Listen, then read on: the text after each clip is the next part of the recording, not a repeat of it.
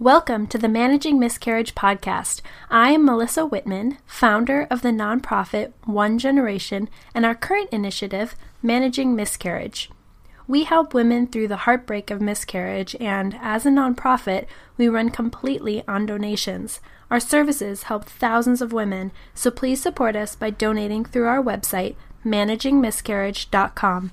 Thank you for tuning in.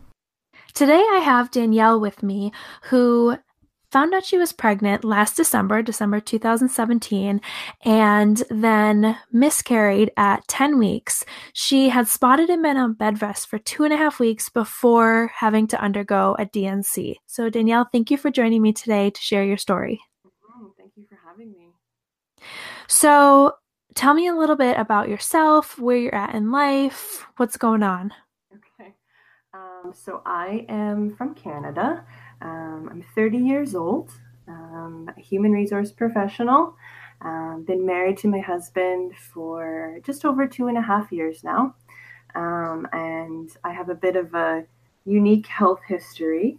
When I was 14 years old, I was diagnosed with Hodgkin's lymphoma, so cancer.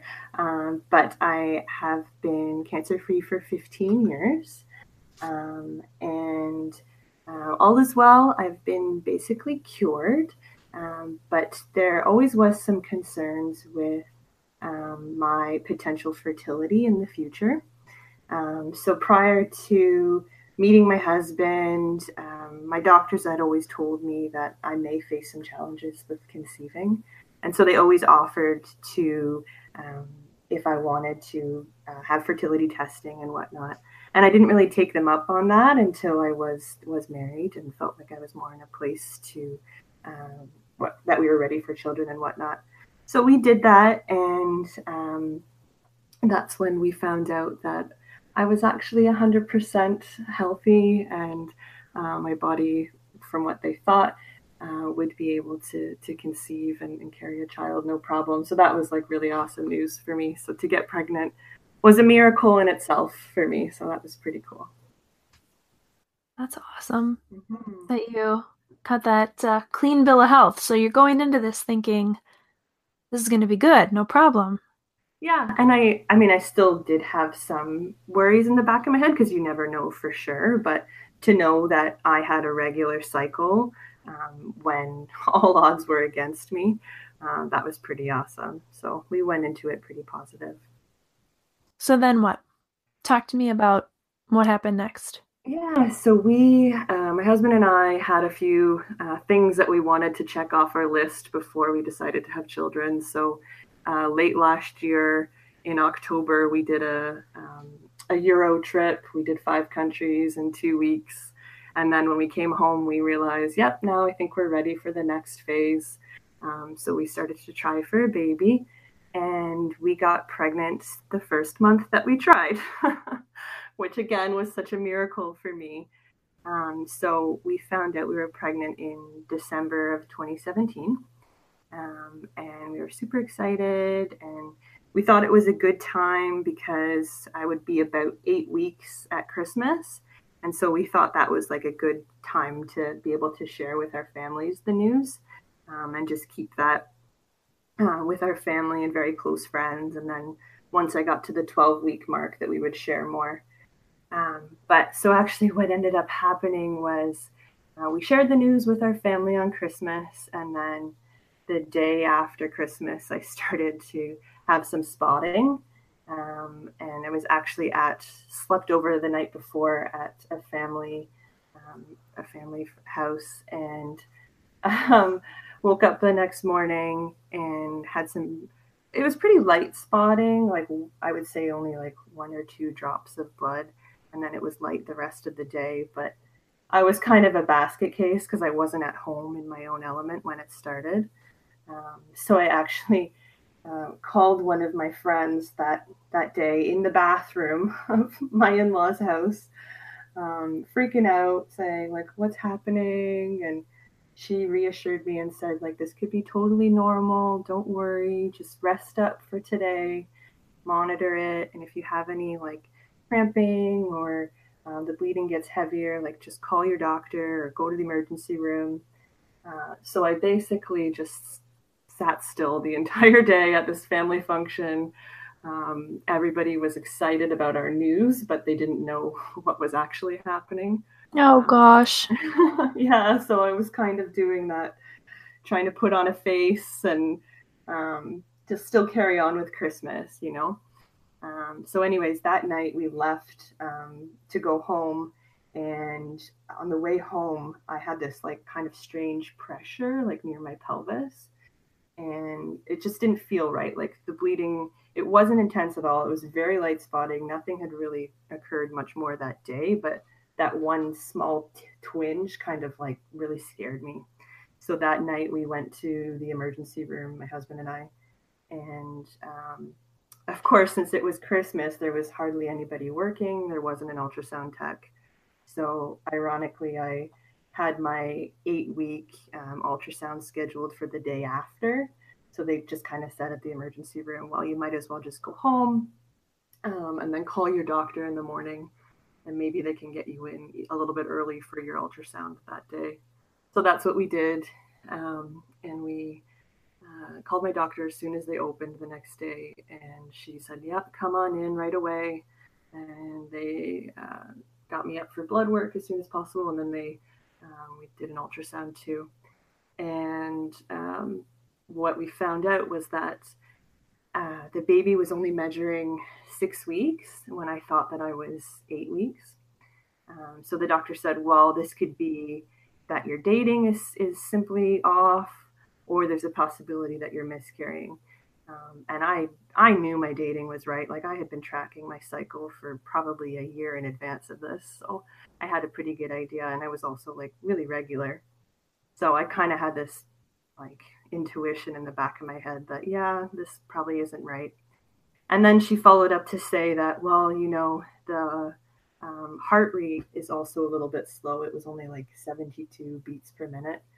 But she wasn't sure because, well, if you are actually 6 weeks, then maybe the heart had just started beating, you know? So she wasn't really sure.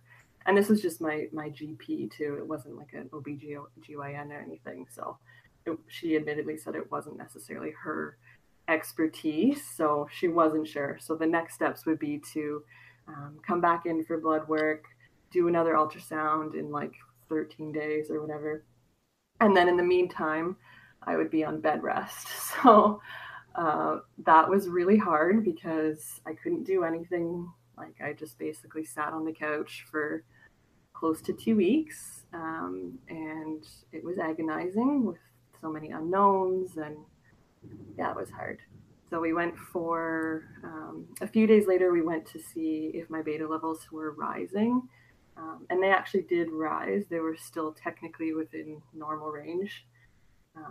But I find that normal range, if you Google it or whatever, everything. It's a huge range. And everything says something different. So it's like, what is normal, right? But anyway, so we were slightly encouraged because they hadn't dropped. But they also hadn't like doubled or tripled like they were supposed to. So anyways, on January 8th, we went for the ultrasound, and that was a pretty agonizing experience too. The ultrasound tech was just, I don't know, sometimes I think they lack a little bit of sensitivity training. They don't say much, right? I mean, at least here in Canada, they're not supposed to. No, same here. Mm-hmm. Yeah. And it was just a really weird experience. And my husband caught a glimpse of the screen, and this was for just when they tried to find the baby through the regular ultrasound, but they couldn't, so they had to do an internal. And my husband, again, like I said, he caught a glimpse of the screen, and as they sent us back to the waiting room, I guess, while the radiologist checked out the scan, and my husband was like Googling what a baby would supposed to look like at 8 weeks or 10 weeks. And he was like frantically trying to find a picture that looked like what he saw, and no such luck. So he was trying to be positive, but I already kind of knew, like, if they had to do an internal at this stage, like, it wasn't looking good. So anyways, they actually didn't give us an answer at the clinic. They sent us home. And my doctor was actually on vacation at this point. So another doctor from the same practice called me about an hour or so later and told me what had happened and explained that the baby had likely stopped growing maybe like a week or so prior. And he used the term incomplete abortion, which I had never heard before. And I don't know if that's the same as a missed miscarriage. Not sure. But anyways, I hated that term. And it was pretty brutal. But then he told us basically what our next steps would be and just encouraged us to go to the local emergency room to meet with one of the doctors there who would discuss our options with us further. So that's what we did. So yeah, we went to the hospital and met with one of the doctors there, and she gave us the 3 options, which were to pass naturally, which for me, I had been spotting for 2.5 weeks at this point, and there was no cramping, nothing was happening. So I thought, I've already been off work for 2.5 weeks. This doesn't seem to be happening on its own. I don't think that's an option. I don't want to wait any longer. And then the other option would be to take the pills. And I didn't want to do that because I already felt like in a lot of emotional pain, that to experience physical pain on top of that thought was just not an option either. Plus I don't do well with blood on a good day, so I can't imagine having to see all of that when taking the pill or passing naturally. So those were just not an option for me. So I chose to do the DNC instead. And when were they able to get you in for that? It was actually the next day. Okay. Yeah, which was good. Just a quick turnaround. I realized that after I left the ultrasound clinic the day prior, that I had eaten lunch, so they couldn't do a procedure with a full stomach, so I had to wait regardless. Right. Yeah, so that was okay. And how did that go for you? You know what? Like I mentioned before with my health history, I've been under general anesthetic before, so I kind of knew what to expect with regards to that. But it was hard. Like it was a really hard day. There was a lot of waiting around for the pre-op and whatnot, and my husband was amazing during that time. He somehow kept me laughing and smiling, and one of the nurses even commented on how amazing he was and how I had a good one. Aww. It was very sweet. But the actual procedure, I mean, like I said, we waited around for a long time for the pre-op and whatnot, but after that, it was pretty smooth sailing. The procedure was done in under 15 minutes, and then I was just in the recovery room for a while, just recovering from the anesthetic. And I woke up with some cramping. It was pretty uncomfortable, but they gave me some medication for that. And I was there for probably about an hour or so before they moved me to like a not so intense recovery room, and then was reunited with my husband and whatnot. And I felt okay. Like I didn't have any nausea or whatnot. And we went home and ate dinner and went to bed. And then the next day actually was when I felt quite sick. Like I think the anesthetic was wearing off, and I was quite nauseous and had to vomit once or twice. But they also gave me some medication that was like had morphine in it, so that might have also been part of the sickness. So that was kind of unpleasant. But after that, my recovery was pretty good. I mean, as expected, right? Like I probably bled for a good week, I would say. Not too heavy, but definitely like was bleeding. And some minimal cramping, but other than that, it wasn't too bad. I definitely wouldn't want to do it again. No. But I mean, like, of the three options, I think that for me that was probably the best one. What helped you the most through all of this? I think for me, um, it was tough. Like I had a lot of different emotions. Like at first I was focused on feeling better physically, and I could recognize the fact that my weepiness and whatnot, that was coming from hormones mixed with my emotions. So I knew that that feeling of like just utter sadness would pass eventually. But I found like as the months and weeks progressed that talking was like critical to me. And I have a few friends that have experienced miscarriage as well. And it's just like a sisterhood, you know, like everybody relates to each other on this crazy level that some people that haven't experienced it just don't understand. So I found that talking with people that had been through similar experiences was so helpful. I also listen to this podcast a lot, and just hearing other women's stories and relating to them and how they felt and whatnot was super helpful. And then also, as the months progressed, I felt like I was, um, I don't know, I was still kind of really sad, even like 3, 4 months later. And there was good days and there was bad days, but certain things would trigger me, and then I would be kind of go into a tailspin. And like I said, I work in human resources, so in my job, like you kind of have become like a therapist for the workplace. So I'm often encouraging like my clients and whatnot to reach out if they notice some of their staff who are dealing with things, to reach out to seek professional help and whatnot if you're feeling really low and down. And so I had to kind of take my own advice on that. And um, I ended up speaking to a counselor a few times just to really process my emotions and to make sure that I was dealing with all my feelings and not just shoving it down and putting on a brave face and trying to move on. And that was actually very, very helpful for me, more so than I thought it would be. Good. Well, good job taking your own advice. So, what advice would you have for the women listening? Oftentimes, they are just experiencing a miscarriage right now. So, what advice would you have? What do you wish you would have known?